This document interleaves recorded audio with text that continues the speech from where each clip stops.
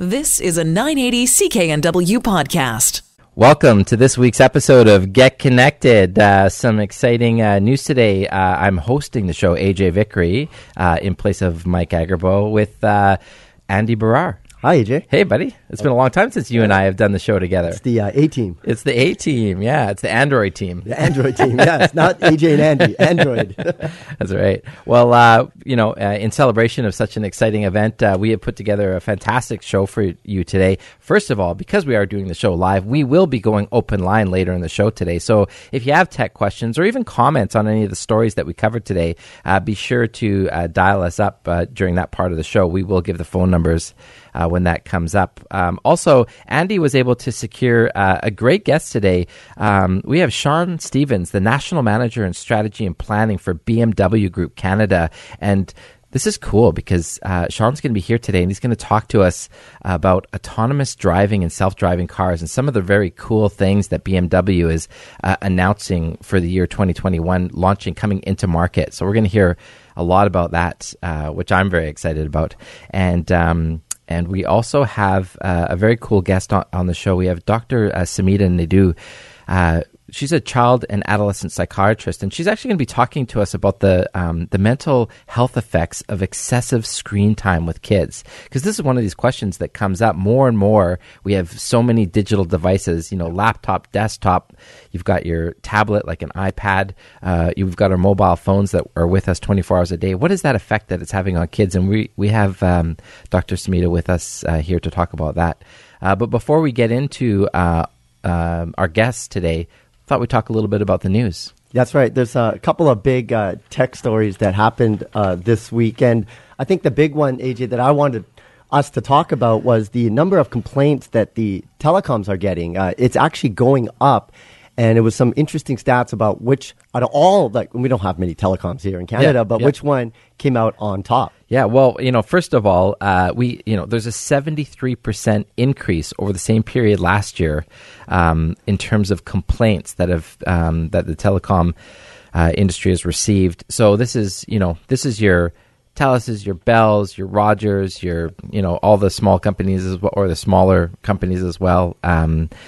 But it's interesting that there's actually an increase in complaints that's happening. But to be honest with you, I'm not really that surprised because I think more and more people are starting to really rely on using things like smartphones. And not only that, but a lot of these companies, the breadth of their services covers things like television and traditional phone lines as well. And that's what's happening, AJ, is you look at the telecoms, they're all having vertically integrated services. Yeah. So what they're trying to do with customers is bundle them. So you get your phone, your internet, your cable, and everything all within one price. And what happens is most of the complaints are that they're giving misleading information, not disclosing all the contract terms. So you think you're going to pay one thing, and at the end of the day, you actually end up paying more when you thought you were going to be saving money. And that's when people start to complain to the regulatory bodies. That's definitely one of the big ones that we read about. So who owns the top of the list in terms of the total number of complaints that were received? According to the report that we have just seen, is Bell. That's Bell right. Communications. Yeah. But you have to take everything into context. So Bell is number one, and Bell has about 22.1 million customers in Canada. Yeah. Next up, I guess, was Rogers with 770 complaints. And Rogers, just to give you a little context, has about 17 million customers. And then there's TELUS with 13.1 million customers. They had about 511 complaints. Yeah. So essentially, all the guys that have the most make up the big three, and they definitely had the most complaints amongst them, with Bell sort of leading the charts. Well, we know that it's a very competitive industry, and so they have very aggressive sales tactics, door to door. This happened to my parents. My mom comes to me one day and goes, "Oh, I switched carriers." I'm like, "Why?" She goes, "Well, this gentleman came to the front door and he was talking to me and he said I got this great deal." She made the switch, was very unhappy with it, and then ended up switching over again. So it was just a big headache, but I can see what happened is somebody, she's not very tech savvy, and they were trying to give her all these charts, and she thought she was getting a deal, but then she was really unhappy with the service. You remember that last big promotion that happened about 2 or 3 months ago, the 10 gig? That's right, yes. That caused a lot of kerfuffle because every single carrier had to sort of jump on board with a similar offering. I think it was originally was it It's freedom. Freedom that came out with it. That's Yes. right. And so everyone followed suit quickly after that. It was a nightmare. The phone lines went down. Like Yeah. you were trying to call your carrier to find out if you get in on this deal, and you couldn't get through Yeah. for hours, if not days. People were trying to upgrade their plans. I remember even one point walking into the store of the carrier that I use, and I said, "Hey, I'd like to take advantage of this plan." And they said, "Oh, are you with another provider?" And I said, "No." And they said, "Oh, well, then Yes. we can't give it to you." I'm like, "Wait a minute, I'm your customer." I know. How do you not? That Like- I've always found funny. Yeah. Is that when you're a customer, you don't get the same treatment if you were not Yeah. a customer. Then Yeah. they want to be friends with you. Yeah. Yeah. It My doesn't make- loyalty means nothing. Absolutely. And Yeah. it was a big kerfuffle when that happened. And one of the recommendations I have for a lot of people is if you have an issue with your carrier and you want something changed, you can go and complain to the bodies. But if you post it on social media and tag your carrier, they have a social media team that tries to address this so it doesn't blow up. That's a great way to kind of get somebody to get back to you right away. No kidding. Yeah.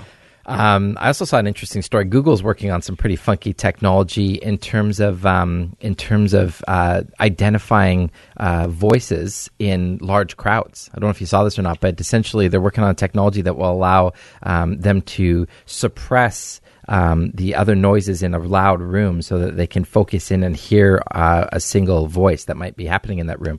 They're talking about the technology, being really, really useful for future things like hearing aids and stuff like that. But they actually use a combination of both audio listening technique and also visual technique as well. So they're sort of combining these two, both visual and audio, to be able to listen to sounds. Sounds very spy-like to me. It does, but we've already seen that with the Google Home smart speakers. Mm-hmm. They're now having it so it's personalized to your voice. And what they want is they understand that families have multiple people Yeah. with different voices, and it wants to be able to discern who's who. So that's taking that technology on a more larger scale to see what they could do with it. Yeah, there's no question the whole smart home listening speakers that we've heard of, the Google Home, the Amazon Echo, these things are blowing up. Yeah. They're basically becoming very, very popular, and bringing this whole idea of controlling certain things in your home to a real reality. Because before it used to be a little bit more technical. You used to have a bunch of different programs working Or together apps. or apps working together. But now you can literally just walk into your house and say, "Hey, Google, turn on the lights." Oh, my phone. I'm worried. My You phone just activated my phone too. I just turned the lights on at my house. There you go. But nevertheless, lots more stories to come. We do have to go to a break. So when we come back, we will be talking to Dr. Smita Naidu. She's a child and adolescent psychiatrist. We're going to be looking or listening to the mental health effects on excessive screen time with your kids. So stay tuned for that. We'll be back right after this. Welcome back to Get Connected. AJ Vickery sitting in for Mike Agerbo, co-hosting with me today, Andy Barrar. And next we're going to talk to Dr. Smita Naidu. She's a child and adolescent psychiatrist, and we're going to talk a little bit about the mental health effects of excessive screen time with kids. Is this something that you're concerned about? Are you thinking about either you or your grandchildren and how much time they have in front of their kids? Well, let's talk about it. Hi, Dr. thank you Smita so- Naidu, hi, thanks for joining us today. Yeah, thanks a million. I'm happy and honored to meet you virtually, I guess. AJ. Yeah, absolutely. The technology, don't you just love it? Yeah, yes, it's a love and hate relationship, just like a lot of different things in life. But I'm happy to talk about how excess screen time may be damaging on our children's mental health today. Yeah, and so let's jump right into it. What is your sort of high level thoughts about that before we get into some of the details?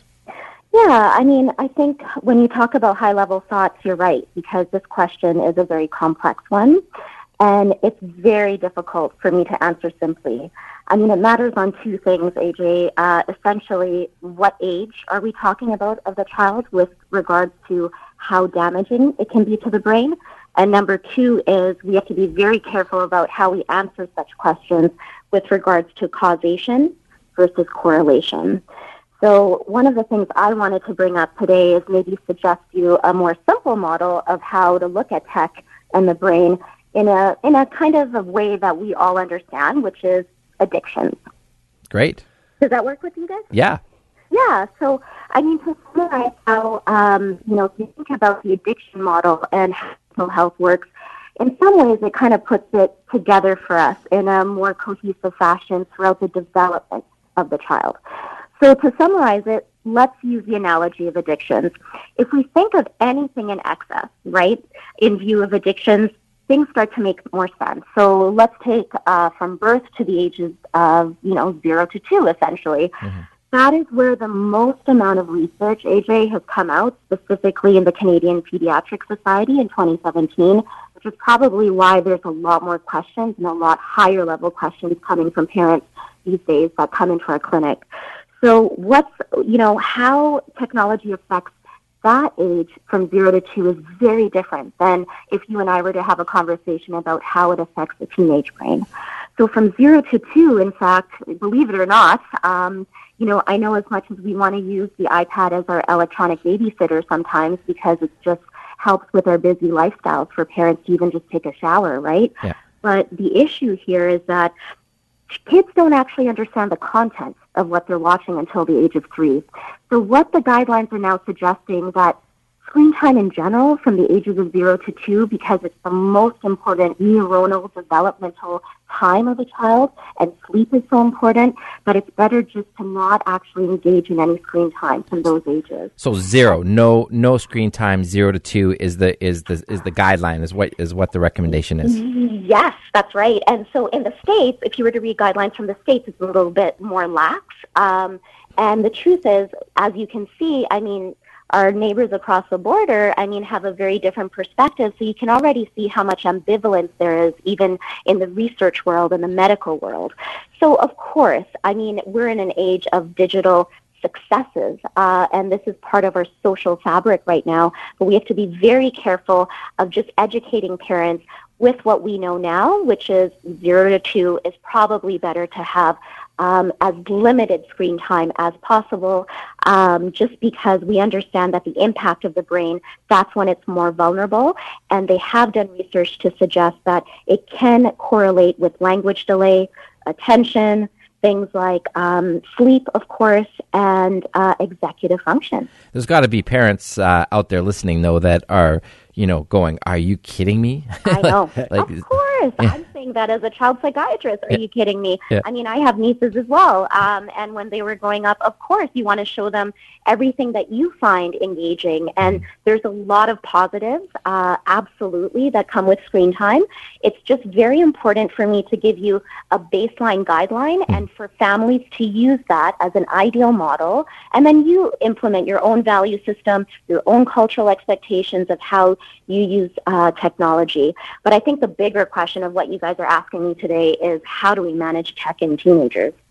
Well, Dr. just before we get into the teenagers, when you say 0 to 2, no tech for the kids, does that mean that the parents should not be using technology around the kids? Because a lot of times they want to imitate what their parents are doing.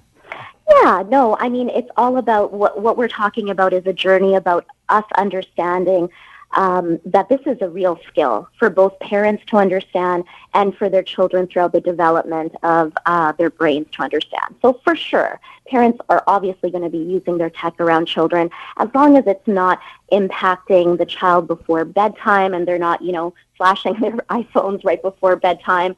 So, for example, that's a very good question because, in our connected world now, we're using Skype more often. One suggestion I would say is maybe if, your child wants to talk to grandpa on Skype, maybe don't do it right before bedtime, right? So there are ways to manage this for sure, but I'm giving you the hard and fast data so that we can work together as a community to understand a little bit better. It's pretty hard for me to do in 10 minutes. Yeah, for sure. Well, before we jump into the teenagers, what about that next range, the sort of like 3 and up? What is that? Yeah, so right now they're saying from ages kind of 3 to 5 is what they would rate as early exposure. And at that point, they're saying, around 1 hour. And then a month, a day, a year? Oh, sorry, a day. Oh, a day. Okay. Sorry, I should be. No, that's okay. 24 hours. And that would be, and then that changes again after the age of 6. And 6 onwards, that's when actually gets very lax, and it really depends on the value system of the child, what the child is using it for. So all of these hours that we're talking about is in excess of what they're doing on using it for school, for writing essays. So that kind of screen time, if it's for academic work or for job applications, that kind of thing, that's out of this range that we're talking about. So what they're now recommending is anyone over the age of 6, therefore, can have pretty much around 2 hours of just social fun time on their iPads and iPhones. Interesting. Dr. Naidoo, we only have about a minute left. What about teenagers? Because teenagers love technology. How do parents, or what should be recommended guidelines to managing their screen time use? If I had the magic answer to that, AJ, I'd probably be sitting on a beach in Maui, because that's the billion-dollar question right now. So what I would just want to impart with your viewers is that it's a skill, and that basically we shouldn't use the limits of technology just on the child or the teenager, because then it's viewed as punishment. So instead, the household should come up and collaboratively develop with your teen at what time every single member of that house turns off their iPhones, iPads, television. So that includes the parents, unfortunately. The whole point is that we're trying to instill skills for the family to manage this in a cohesive way, just kind of like teaching kids about finances and budgeting. Well, it's the same thing. Thank you so much for coming on to talk to us. If people want to find out more about this information and this research, what any resources they can go to? For sure. So Andrea Bell and myself have created a mental health platform called papercloudsproject.ca. After your show as well, if any of your listeners want a signed copy of our book, we'd be happy to give that out. But essentially, the first book is on the impact of sleep on mental health, and specifically we talk about screen time. Thank you. Thank you so much again for joining us today. Thanks a million. Pleasure. Take care.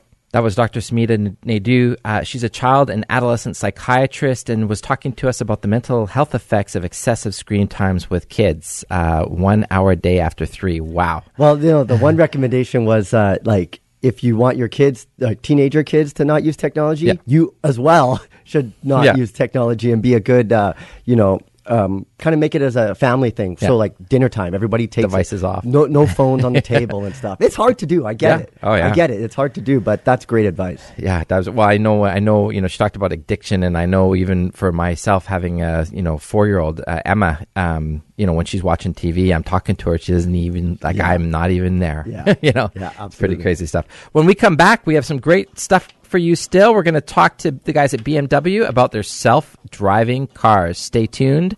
We will be back right after this. You're back with Get Connected. AJ Vickery sitting in for Mike Agerbo with Andy Barrar. Andy, I love that thing you just described to me. So you imagine going to the grocery store, jumping out of your car. It parks itself. Not in the parking lot, somewhere else. Yeah, so wherever it parks itself. Yeah. Then you go do all your shopping. You come out, and your car comes, and you call your car on your app, and it comes, picks you up. Yes. No more fighting over spots. No more trying to find the perfect spot close to, so you don't have to walk that far. Oh, could it actually happen? Well, could it happen? Well, it's going to happen. It's going to happen. And today we've got a fantastic guest. We have Sean Stevens, who's the National Manager of Strategy and Planning for BMW Canada. Sean, thanks for joining us today. Thanks, guys. Tell us about the autonomous driving to come. What you're seeing on the roads today is typical of what we would call level 2 autonomous driving. And those are systems where, the vehicle is able to take over control for a very limited period of time in a very specific circumstance. And that's what you're seeing on our new 5 Series, our new 7 Series, and the new X3 that we've launched in Canada. So let's talk about these levels, just because I didn't actually realize that, I didn't actually know that there was these classifications. So could you just briefly run us through what these levels are and how many levels there are? Sure. So there's kind of 6 levels, and these are sort of industry terms. They're not, specific to BMW. So level 0 would be basically no assistance at all. Level 1 would be your systems like cruise control, so systems that support the driver, but the driver has to maintain full control. Level 2 is what you see, and those are the most advanced vehicles on the road today. And that's what we call partly automated driving. So that's where the system's able to take over in a very specific situation. Like, would that be like parallel parking or something like that? Yeah, parallel parking. Some of the systems that we have on BMW is we have our active cruise control with lane keep assist. So with that system, you can actually take your hands off the wheel for up to 50 seconds when you're on, say, the highway or a major series highway. Level 3 is what is kind of defined as hands off, mind on. And what they mean by that is this is something where the vehicle is going to be able to take over in certain situations for extended periods of time, but the driver needs to be attentive and aware in case the vehicle needs the driver to take over. Level 4, this is what we would describe as fully automated driving, and really this is where you as a passenger or driver in the vehicle can completely disconnect. This is hands off, mind off, meaning you don't have to pay attention at all. You could potentially take a nap, relax. The vehicle is going to be able to do the entire driving. Wow. And level 5 is very similar to level 4. The only exception is that there's no one actually there in the vehicle. And this would be something where potentially you don't even need a steering wheel. There could be no gas, brake. So that's fully autonomous driving. Wow. So Sean, like how AJ had mentioned about having your car pick you up, that would be a level 5 autonomous self-driving car. Yeah, exactly. So that's something where, you can summons the car maybe through an app, and the car would come to you at your destination, pick you up. You would be able to get in and transfer the destination where you want to go, and the vehicle is going to take you there.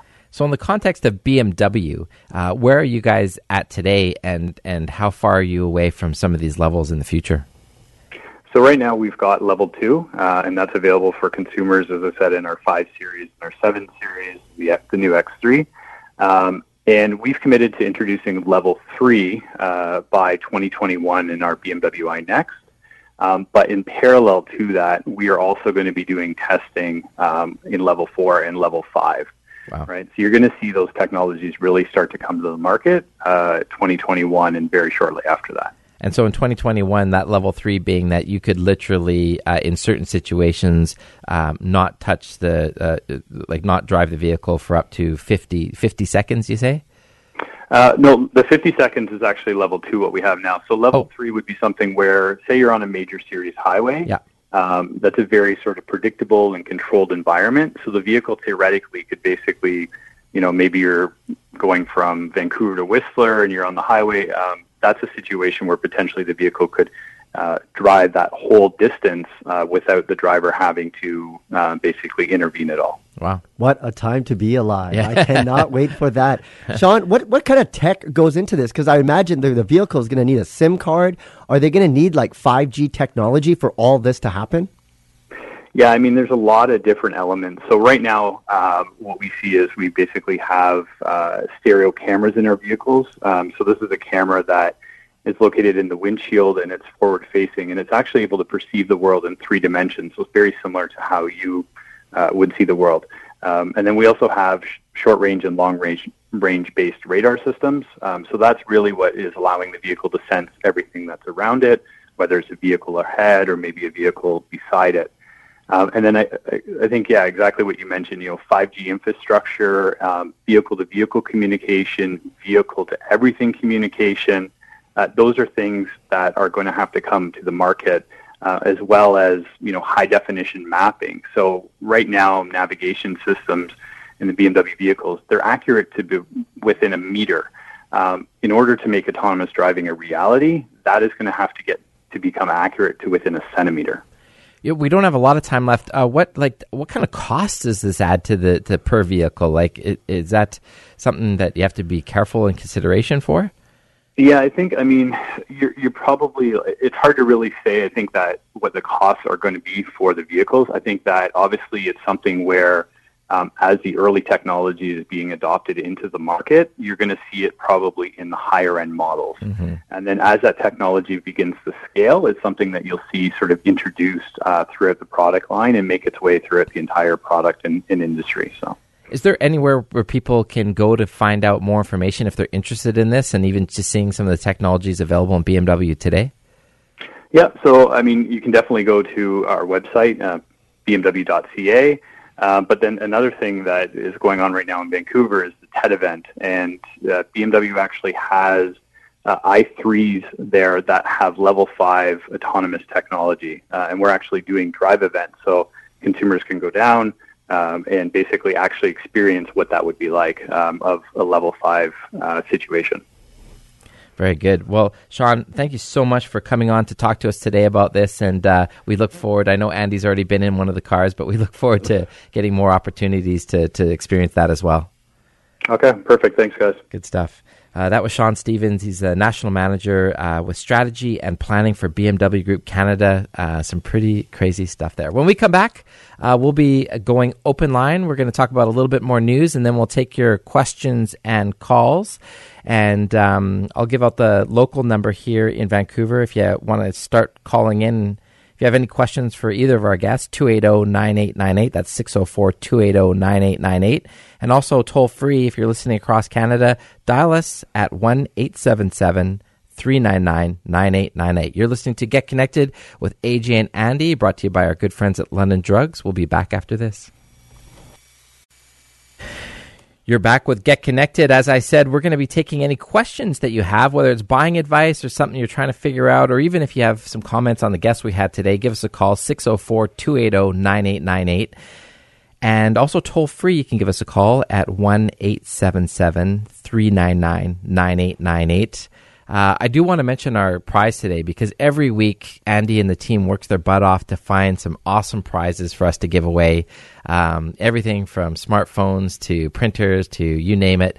This week you guys found a very interesting prize. That's right. If people are building a smart home and you have a garage, you're definitely going to want to enter this contest. We're giving away the Chamberlain MyQ Smart Garage Hub. And the beauty about this one is you don't have to retrofit your garage door to get this and to make it smart. It actually will work with pre-existing garage door openers, and then you can open and close it with your smartphone. If you thought that you might have left it open remotely, you could control it as well. All you got to do is go to our Facebook page. Just go to getconnectedmedia.com. That will redirect you right to our Facebook page, and you'll see that the contest is right on the top. You just want to go there and enter and win. If you're on Facebook, you just have to type in Get Connected Media, and that'll come up. And make sure you like our page and enter the contest for the Chamberlain MyQ Smart Garage Hub. I don't know how you guys think of this stuff, but the fact that someone can win a smart garage hub, I love that. That's so cool. So I just I imagine driving home and talking to either Amazon's Echo or basically talking to Alexa or Google and telling them to open up the garage, and it just does it. That's what's why use the little clicker that you got now? When you can 80s. When you can voice control. Listen, we got Jim on the line with a BMW question. Hi, Jim. Hi there. I was just listening to the gentleman from BMW, and talking about all the new technology and things like that. And he goes, it'll start off in the higher end cars, and then they can scale it to the other ones. Yeah. I was kind of hoping to talk to him. I have a BMW, a 750 series that I bought brand new in 2007, and it has a number of bells and whistles that were available in 2007, but recently there was a recall on an option that is the kind of the soft closed doors, and the fix for it was they didn't have one, and what they did was disconnect it. You know what I mean? So you had this feature, you had this option, and the recall fix was to disconnect it. So, I just kind of was curious on your guys' thoughts on, when you do buy a high-end BMW with all these options, do you potentially have the risk years down the road that, hey, this camera doesn't work, we're going to disconnect it? Yeah, well, thanks for calling, Jim. And actually, if you hang on the line, we'll get Amir to grab your contact info, because maybe we can connect you to Sean with that comment directly as well. But from from just a general thought process, being someone who's grown up and been and who has loved technology, yes, like that's going to be a big part of this, because even today with mobile phones, when we think about your smartphone, right? You buy the iPhone 3, and all of a sudden 2 years later, you feel like you're a peasant, even though you dropped several $100s on this phone, because all of a sudden there's the iPhone 5 or iPhone 6, and now there's the iPhone 10. So you feel, and the new features, the new tech that gets built into these hardware solutions, it can't really be updated with the software. Maybe we'll start buying cars every 2 years like smartphones. Well, this is the point I'm getting to, right? I mean, you used to own your phone for a long time. You used to own your TV for a decade. Yeah. Well, and you mentioned TVs because, here's the thing. These cars are becoming computers. Yes. And what we've seen with televisions, they became computers. And so you get this smart TV, and a couple of years later, it's old. Yeah. And so it'll be interesting to see, AJ, is when you have these vehicles, are you going to be able to get software upgrades to get the newest features, or do you have to buy a new vehicle to get those features? Because they will be computers, and then when they have computers, you're going to have a lot of tech problems. That's just the nature of technology. You'll be troubleshooting your cars in addition to our smartphones and computers at home. Yeah, I know, tough one. Well, there's another car question here, so let's jump to that. We have another Jim. Thanks for calling. Oh, don't I get to ask a question? Yes, please. Yes. Whose insurance covers this car when it's driving down the road by itself? That's an excellent question. Actually, I had a chance to drive in their level 5, and that was one of the questions I had. I go, what happens? Who's liable if there's an accident? Is it the driver? And basically what they're saying is, no, it will be the car manufacturer. But the issue of insurance, how that would work when you have a car that's fully autonomous, those things have to be sorted out. They really haven't sorted it out, and they know that even though that they have the technology now, there's a lot of legislation, and BMW is a global group, so there's different regions. Mm-hmm. Everyone has different laws, and what they were saying is we hope we can get almost a universal type of standard that can go across the globe, because we don't want to make different vehicles for different regions, and kind of makes a sense, but nobody knows because we don't have a level 5 autonomous. No, I think you can be certain that before these vehicles are actually in production and on the road, or sorry, I should say on the roads, that those questions will be answered. But right now, no one knows. No one really knows. There you go. Ken, thanks for waiting. What's your question? My question is, it's not the cruise control or anything like that, but I'm actually in the market for a new phone. Yeah. My Asus Zenfone 2 finally died on me, so I was looking at the Nokia 9, and I was wondering if you have any take on that, and I just want to make a comment that Knight Rider is now coming to a reality. Yeah. He's right about the Knight Rider thing. One of the other things that BMW showed, AJ, was if you are driving in a parking lot and you don't want to park your car because it's too close to a pole, you can the car will park itself. And then I saw the car come out of its own parking spot, and with another car that was really close by, so you couldn't open the door. And it reminded me of Knight Rider, of watching it as a kid. I'm like, look, it's Kit. Kit is actually here. For those of you who remember Knight Rider. For your question about the Nokia, you know what? We try all the newest phones that come to the market, but we haven't tried the new Nokia, so I don't really want to comment on it. The Zenfone 2 was actually a great phone. It had the dual SIM, which was a cool feature. There's a lot. When it comes to picking a smartphone, you really have to look at what your budget is and then what kind of features are a must. For some people, they have to have the best camera. Then you have to lean to more of a high-end phone. But a lot of them, you can get a good phone for about $250 unlocked, especially on the Moto line, all the way up to about $1,200 if you go iPhone. Yeah.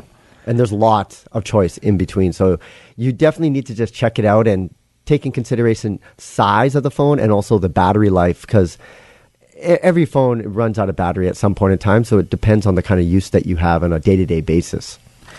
I think we have to take one more break before the end of the show, so stay with us. AJ and Andy taking your calls and questions on Get Connected, brought to you by London Drugs. You're back with Get Connected. AJ and Andy sitting in for Mike Agerbo. Just a few minutes left. I just thinking about that smart garage hub that we're giving away for the guys at Chamberlain MyQ, and just makes me think these houses are getting so smart. I know your house is getting smart. I've really enjoyed putting together a Google-based smart home over the past, couple of weeks. I've done lights. I've done the thermometer. So I put in the Mysa thermometer. So a lot of people look at the Ecobee or they look at the Nest thermometer. We didn't have that type of heating in our house. So we had what's called baseboard electric heating. So it's a high voltage heating system. That's what I have as well. It doesn't work with those other ones. So Mysa is a Canadian company. They're actually, I think they're based out of the far east coast, I think Newfoundland, if I'm not mistaken. And they've come out with a smart thermostat that works with the baseboard heating. Yes. So the high voltage. But I can tell you that it's amazing because you can, I'm not even talking like, you don't need to change your heat that often. I get that part. Yeah. But the fact is, I've never been able to properly program my thermostat on just running at certain points during the day, like turn it off when I leave, turn it on when I get home. You set a schedule then? Yeah, I set a schedule because in the smart software, setting a schedule is just so easy. Yeah, and that's the thing is when you have electric baseboard heating, it'll take time for it to heat up as well. So you want to make sure that you have it on a schedule so that it can go up. Can I ask you one question? Yeah. This is a big thing about smart homes. Yeah. How does your wife respond to it? Because I know you're super geeky, and that's the big issue is getting buy-in from the family. I got buy-in. You got buy-in? My daughter talks to it. Oh, really? My daughter says, hey, Google, turn on the lights. Really? That's not always great because then all the lights turn on when you're trying to sleep, but there you go. Andy, it's been a fantastic show this week. Thank you so much for joining me to host it in Mike's absence. Amir on the controls, thank you, sir, for helping us today as well. And thanks to London Drugs. Yes. Great company, great computer section. Definitely check them out. Let's get connected this week. We'll see you guys again next week. AJ and Andy signing off. You've been listening to a 980 CKNW podcast. Listen live at cknw.com, the Radio Player Canada app, tune in, Amazon Alexa, HD Radio at 101.1 FM HD2, and on the AM dial, 980 CKNW.